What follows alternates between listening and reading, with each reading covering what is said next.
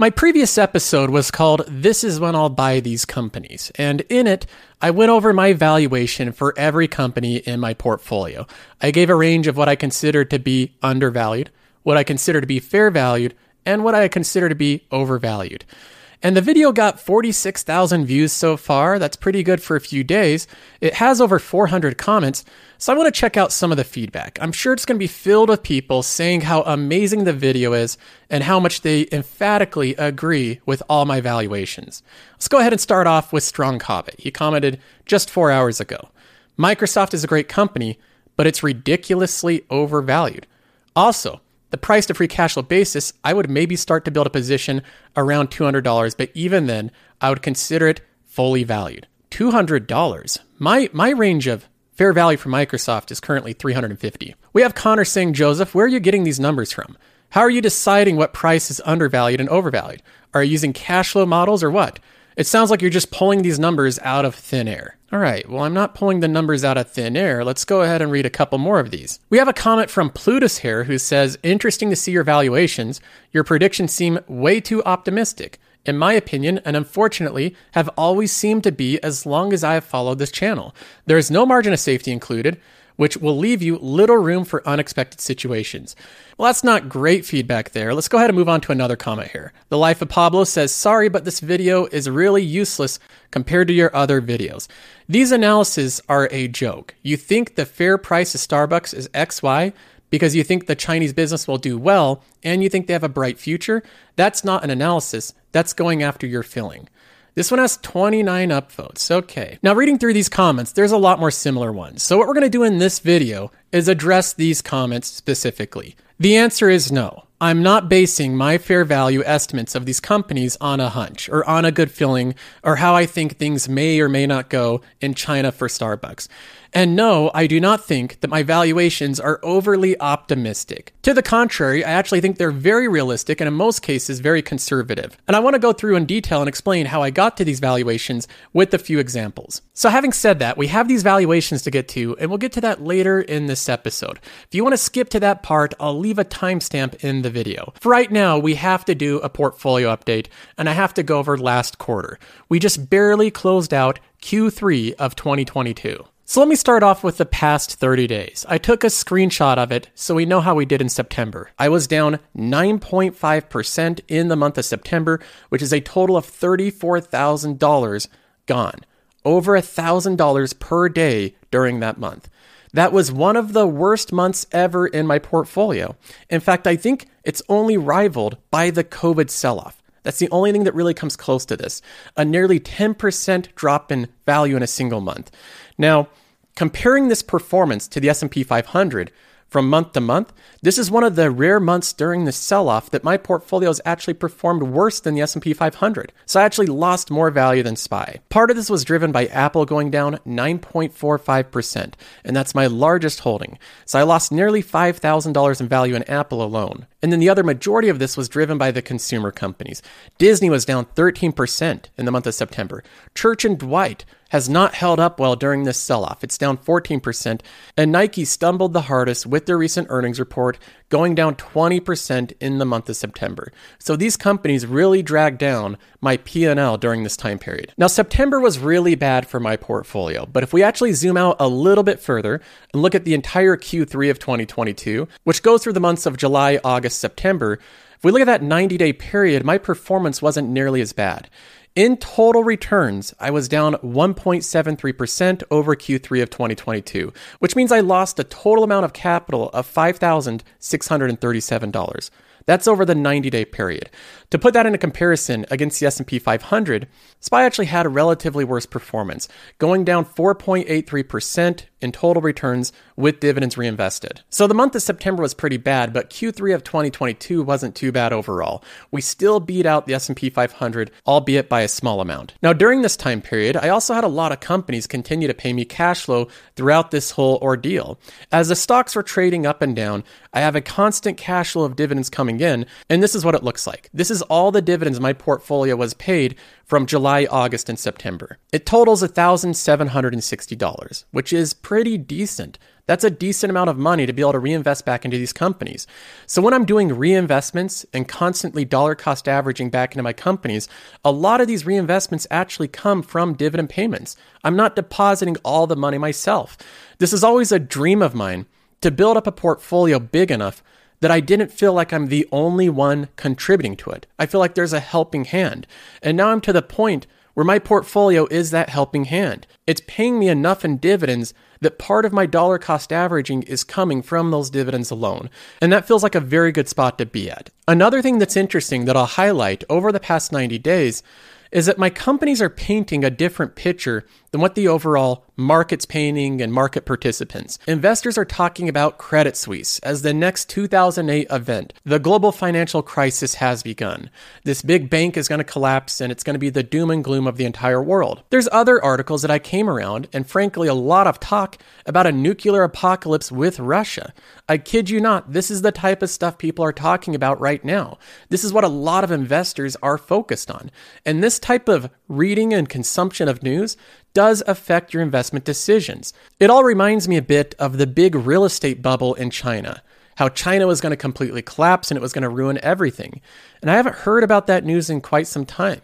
It's like it just blew over. But for a moment there, that's the only thing investors were focused on. But when I actually look at my companies and what's actually going on with them, most of them are doing relatively okay. They're hanging in there just fine. In fact, if I look at the actual dividend raises of my companies over the past 90 days, Apple raised their dividend by 4.5%. Microsoft raised theirs by 10%. Vici announced an 8.3% raise. Texas Roadhouse raised theirs by 15%. That's how concerned Texas Roadhouse is about the future.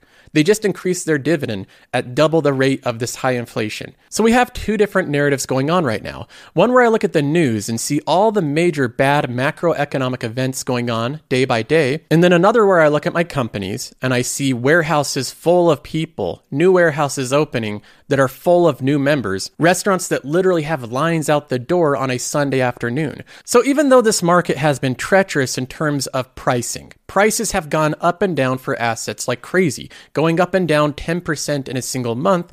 Outside of that volatility, the companies themselves are actually pretty stable, generating constant cash flow that's increasing over time. In fact, when I look at this on a month-over-month basis and I graph out how much money I'm making, this is what it looks like. It basically follows the same growth that the portfolio has always had. The dividends are increasing over time as I continually compound my share count by reinvesting dividends and by continually DCAing.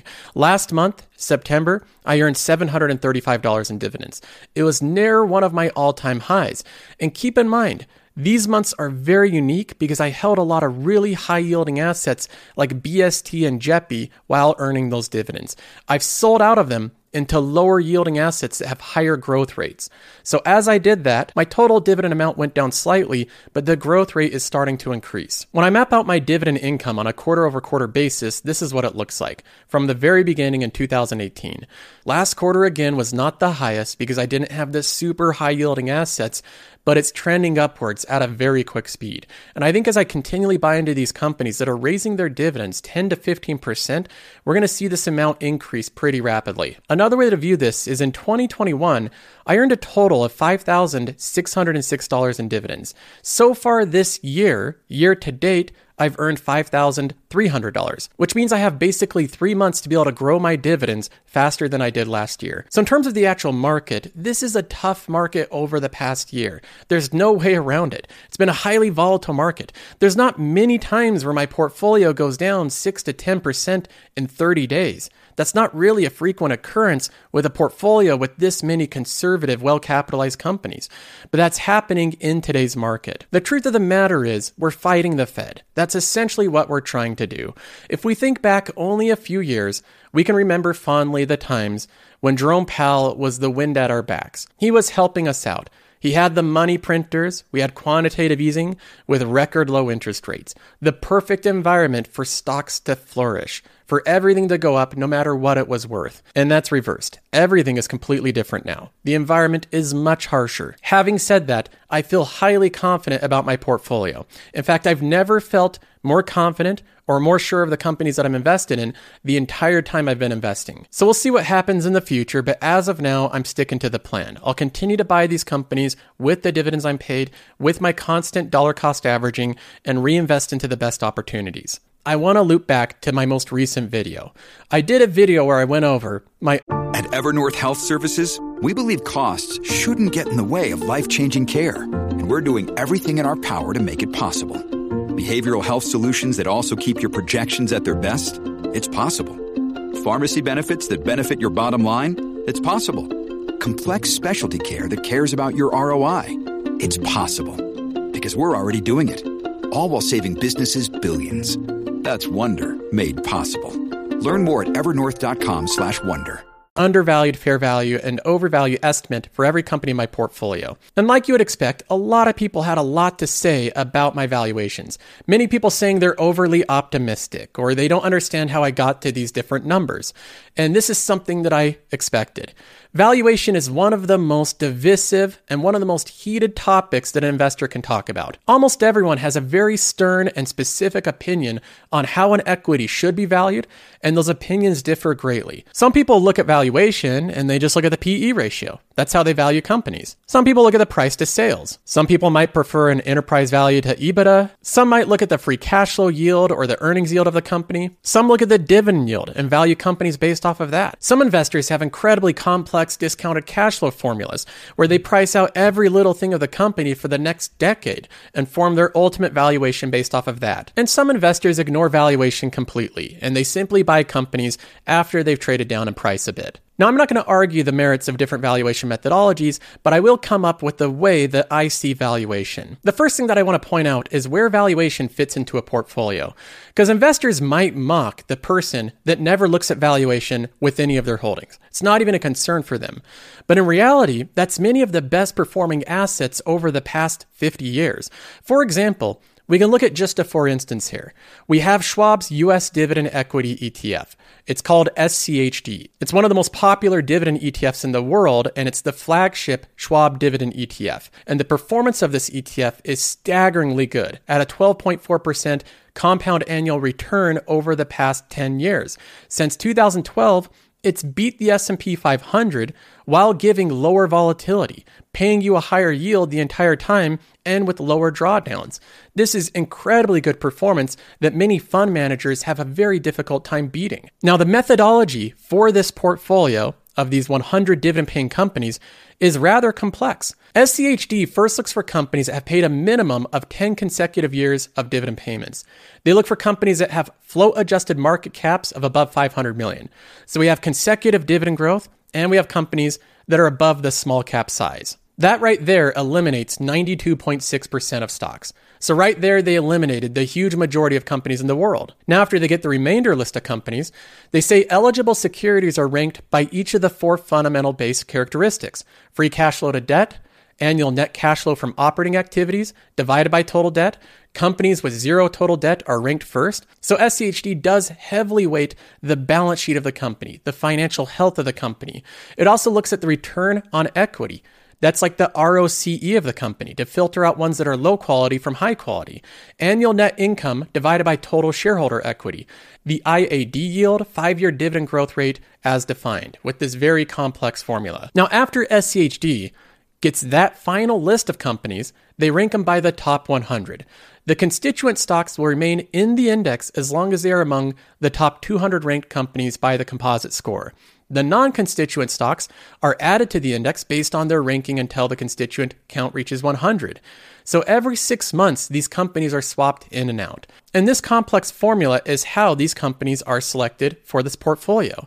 But what is SCHD missing? Well, what it's missing is any type of valuation methodology. In no part of forming SCHD does it look at the fair value or intrinsic value of a stock. There's no discounted cash flows on any of these companies. It simply looks at the growth rate of the dividend, it looks at the balance sheet strength, and puts them in a portfolio. So SCHD outperforms most investors while not being focused on valuation at all. But this is the case with the S&P 500 as well. Over the past decades, the S&P 500 has outperformed the huge majority of hedge funds that are supposed to buy the lowest value companies. They sift through the market markets to find the best deals in the market. But the S&P 500, that has no concern about valuation and simply ranks companies by their market cap, not by their PE ratio, not by their price to sales, not by their free cash flow yield. It only ranks them by market cap, and this index is incredibly difficult to beat. So if valuation was the only thing that mattered when buying a stock, then why does SCHD perform so well with paying no attention to it? Why does the S&P 500 perform so well without paying attention to it? Or the QQQ, or many other great indexes? Well, I think the reason is, even though these don't give focus to valuation, they give focus to a lot of other important aspects. For example, SCHD and the S&P 500 do not get attached to stocks. If a stock does not perform well, SCHD will dump it right away. The next 6 months that comes along, the next time that it rebalances, it dumps around 40% of the companies it's invested in. They're out of the ETF and new companies are in. If you don't perform well, you're gone. That's part of how SCHD operates. The S&P 500 is very similar. Companies that are performing well, they move up in the index. It tracks them as bigger and bigger holdings. Companies that don't perform well, they get replaced by companies that are. The S&P 500 has around 7% turnover, so it's constantly, every single year, dumping out companies and buying new companies that are better performing. And I think that's important to highlight. It's not just that we should look for companies that are undervalued or fair value. We should always be looking for companies that are heading in the right direction, just like the indexes are. If our companies are not performing well, if they're not growing their free cash flow, if they're not growing their earnings, I don't think they should remain in the portfolio. So I take a systematic approach in managing my companies. When I think that their growth has slowed down or stopped, when I see things reversing with the companies, that's when I move on to different stocks. Now, even though ETFs have great performance and they don't concern themselves with valuation, I think if you're investing in individual companies, you still should be concerned of valuation to some extent. And that's what I try to do with my portfolio as well. I do look at valuations of companies, and I do try to buy them at discounts to their intrinsic value, or to their value based on the lifetime of the cash flows they'll produce. And I want to explain that concept here. The first thing that I want to address is a common criticism that I received, that my companies trade at a higher multiple than the market. For example, right now, the S&P 500 trades at a forward PE of 16. So 16 forward PE is where the market's at right now. Well, the majority of my companies trade at a higher multiple. Apple's at a 22, higher than the S&P 500. Microsoft's at a 23, Starbucks is at a 25, Texas Roadhouse is at a 19, Nike's at a 25, Church & Dwight's at a 22, Pepsi's at a 22, and so on and so forth. A lot of my companies trade in the low 20s PE ratio. They're not down there with the S&P 500 at a 16 forward PE. And many people have cited this as evidence that my portfolio is overvalued relative to the index. So let's go ahead and address this first claim. Is Microsoft overvalued because it trades at a 23 forward PE ratio while the S&P 500 trades at a 16? Now, to answer this question, I want to cite a recent interview from Terry Smith because he has a very similar portfolio thesis in terms of investing in higher quality companies like Microsoft and their given valuation. And this is a common question and criticism that Terry Smith receives. And he responds directly to the same type of question in this interview. But you do have to look at other things. I mean, the biggest one I would say is this. We are seeking to invest in good companies. We think there's a very good reason for doing that. We think it's the best long-term strategy. And no amount of cheapness, going back to the sort of debate with value investment, which you didn't raise, but no amount of cheapness will make a bad company a good one. What he highlights here is a very common debate between investors. Terry Smith invests in good companies. He invests in good companies because he thinks that's the best strategy over the long term, over a 20-year time horizon. And he points out that just because a bad company gets to a very cheap valuation, the cheap valuation doesn't magically turn it into a good company. So he sticks to good companies no matter what the valuation is of bad companies. And he goes on to explain in further detail why he has this thesis. It doesn't matter how cheap shares are. It's not going to become a good business, right? Airlines are not going to become a good business because the PE is low. He laughs at the industry of airlines. This is one of the value traps that investors have fallen in time and time again. It's true that Microsoft is trading at a 23 PE ratio, higher than the S&P 500. So maybe we could look at a company like Delta Airlines. If the logic follows that the PE ratio is the determining factor in if a company's undervalued or overvalued, then Delta Airlines trading at a 4.6 forward PE ratio must be an absolute steal right now. This must be the best value company in the market. And that's what investors have thought time and time again with these type of companies. They're value traps that suck in even good investors at times. Warren Buffett invested in the airlines and lost $5 billion.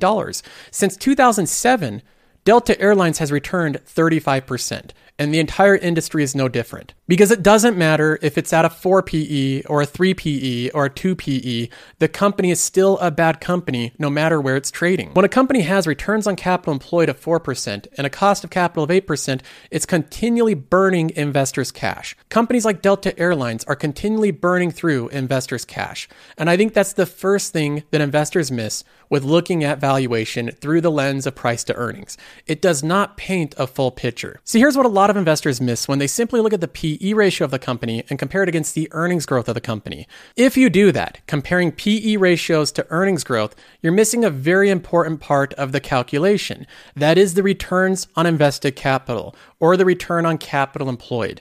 Basically, you're missing how effectively the company can use that earnings and reinvest it back into their business to grow future earnings. For example, here is a chart that shows how important the returns on invested capital are to the calculation of the value of the company. This is given by Credit Suisse. It's an investor that went through and did a very in-depth study on the PE ratio. I think it's very worthwhile, and I'll link this study in the description of this video. But this is the most important part, in my opinion. If you look at this chart, you'll notice if a company only has a 4% return on invested capital, that's lower than the cost of capital. The cost of capital is somewhere around 8%, and if anything, it's going higher. So a company that gets returns of 4% actually destroys value the more money it earns. The more money it takes in, the more value is destroyed. That's why earnings growth of 4% for a company that has a 4% return on capital is 7.1 times. That's the PE ratio it should trade at. If the earnings growth is 6%, faster than 4%, the multiple the company should trade at is actually lower because the company's destroying value at a faster pace. And this mathematically makes sense. If a company destroys value in the money it earns, the faster it earns money, the faster it will destroy value. And there's many companies I can highlight as examples of this exact same scenario. Bill is one of them. Billcom Holdings. This is a financial software company. The return on capital employed for Bill is minus 5% in 2020, minus 3% in 2021, and minus 5% in 2022 so far.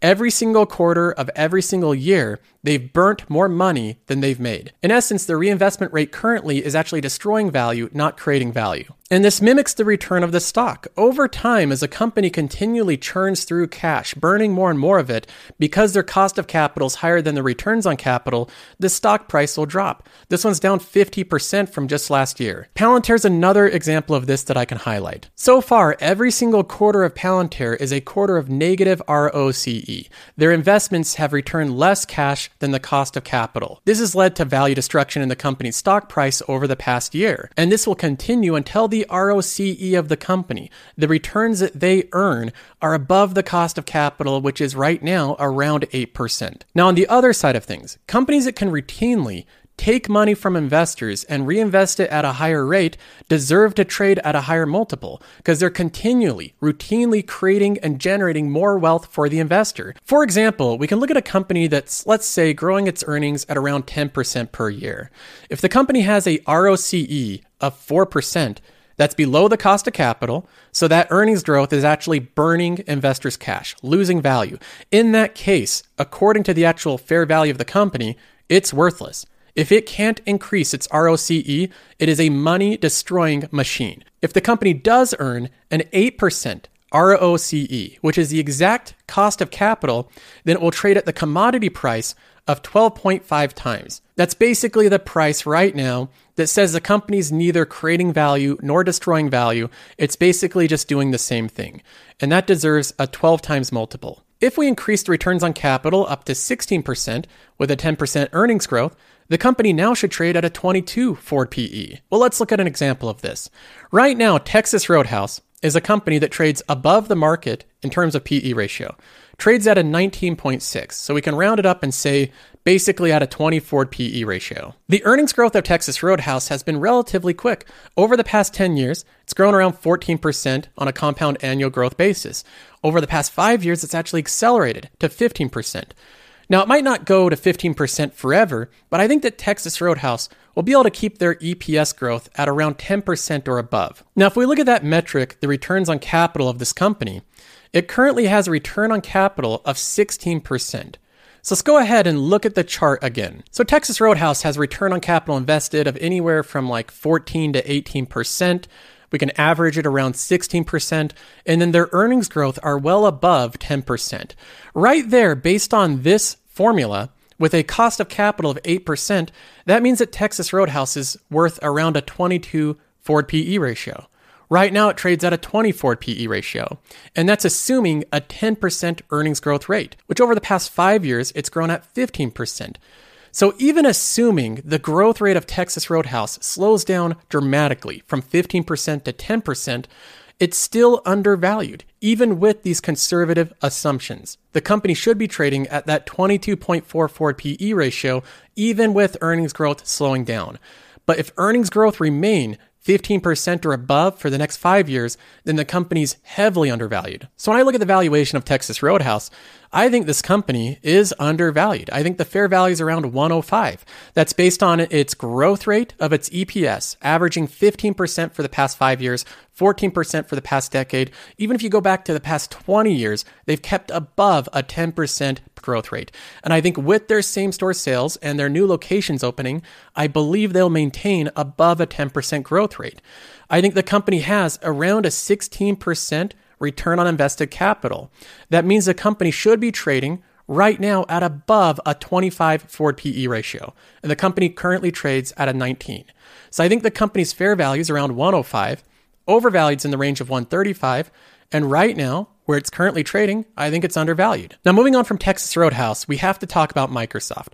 This is a company that many people had a lot of pushback saying that my fair value estimate is wildly optimistic and that I'm accepting a lower return when investing in Microsoft. My Microsoft fair value analysis is $350, and I stand by that. Currently, the company trades at $239, which means I believe there's around 46% upside in this stock before it gets to where it should be valued. So let's go ahead and look at Microsoft here. The big problem with Microsoft is it trades at that 23.5 Forward PE ratio. And again, the S&P 500 trades at a 16 on average. That means that based on the PE ratio, Microsoft is 40% more expensive. That's how much more you're paying for Microsoft in relation to the S&P 500, based on a price to earnings multiple. But again, Microsoft also has differences in the economics of their business. For example, if we look at that very important returns they're getting on the capital that they employ, Microsoft's ROCE is at 30%. So Microsoft's is at 30%. The average of the S&P 500 right now is 16%. That means if you do the simple math, Microsoft's ROCE is currently 87% higher than the total of the S&P 500. The returns on capital are almost double the average of SPY. So think about it this way. You're paying a 40% higher price for the earnings of Microsoft, but you're getting 87% higher returns on capital employed. That's the trade-off here. The investor's concerns are correct. You're paying a higher price, but in reality, you're getting a better deal because a higher price you're paying is buying you better returns. So that's part of what I factor in. The high amounts of consistent ROCE from Microsoft. They earn a lot of money from their investments, and I believe that will continue for a very long time in the future with their major investments into Azure. I think their returns on capital employed will go up from 30%, not down.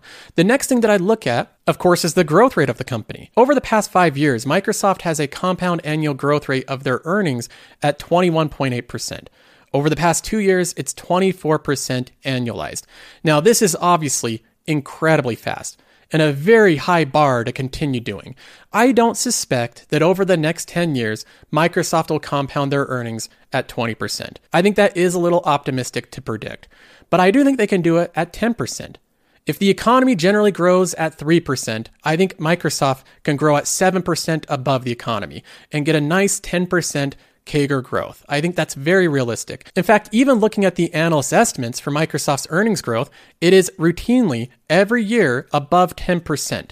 Every single year for the next 5 years, it's in the mid double digits. In fact, many of the years, it's in the high teens. So the analysts are predicting 15 to 20% earnings growth. And based on the past 10 years, Microsoft almost always beats the analyst estimates, meaning that those estimates are likely undershooting Microsoft's earnings growth, not overshooting it. So let's go back to the formula here and see how Microsoft plugs into it.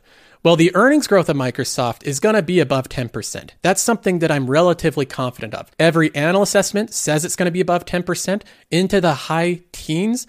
And then we also have the fact that Microsoft has 85% of their revenue as recurring revenue, highly predictable, with a credit rating as AAA, one of the most predictable and reliably growing companies in the entire market.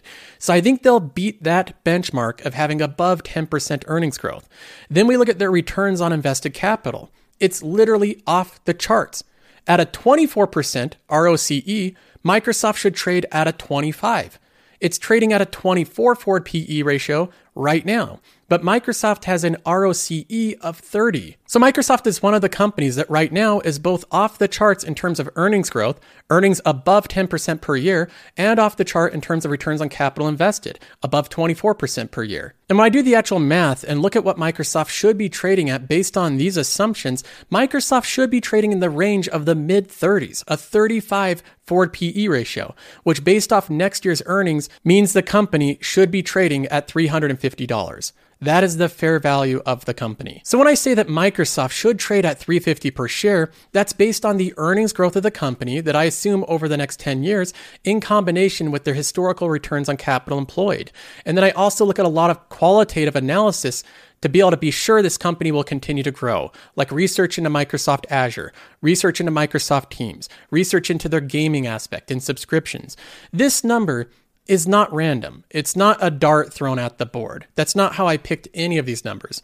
And I could go through every single valuation for all of these companies, but the video would be 5 hours long, and it wouldn't be a good format for YouTube. So overall, I wanted to highlight a couple examples here to just explain that these valuation assumptions are based on actual formulas, and they're based on very grounded assumptions. They're not based on throwing darts at a board or pulling random numbers out of a hat. Now, if you disagree with me and you don't think this is a good way to value a company, that's fine. I'm not expecting everyone to agree with me in how I view valuation of these companies.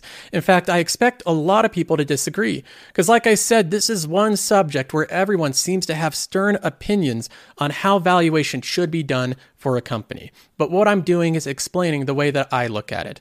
If you want to invest in cheaper companies, you can invest in the Delta Airline at a 4 PE ratio. You can invest right now into Ford Motor Company at a 5 PE ratio, a third of what the S&P 500 is trading at. It doesn't get much cheaper than that. Now, of course, the company doesn't earn returns above its cost of capital. In fact, it continually shreds investors' money, but that's the type of thing you'll get when you invest in very cheap companies. And I've invested in some of these companies before. I haven't been immune to trying to find the cheapest companies in the market. I've invested in companies like AT&T that trade at a 6 forward PE ratio. It's as cheap as it can get. And like all these other companies that trade at very low multiples, they have very poor financial ratios. The returns on capital employed is 5%, meaning that as of right now, AT&T is destroying money. This company will not generate wealth unless it gets this ROCE above the 8%. So hopefully this explains why I choose the companies like Starbucks over the companies like AT&T. With Starbucks, you're paying multiples in terms of earnings over AT&T, but you're getting a company that has much faster, more reliable earnings growth. And with that earnings growth, you're getting actual value creation, not value destruction. When a company can earn above a 20% return on capital employed, that means that they're continually generating more wealth for the shareholder. So at the end of the day, I'm not saying what investing thesis you should have or what valuation framework you should follow. I'm only explaining what I'm doing and what works for me. I'm investing in compounder companies. These are incredibly high quality companies. They have strong franchise durability. They generate high amounts of free cash flow. They have minimal or preferably zero leverage, meaning no debt. They're non-cyclical. They earn money in good environments and bad environments. In many cases, they have recurring revenue through continual purchases of their items or subscriptions, and they return capital in the form of dividends and buybacks. Once I identify these type of companies and create my investment universe, I put them on a watch list called the compounders, where I look at these companies' price trade over time.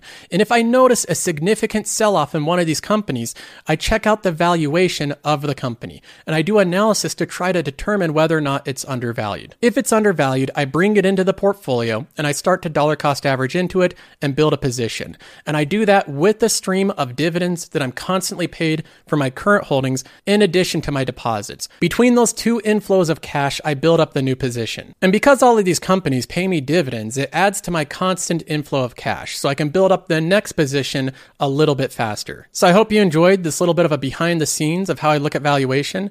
That's going to be it for this episode. Make sure you subscribe to the channel, and I'll see you in the next one.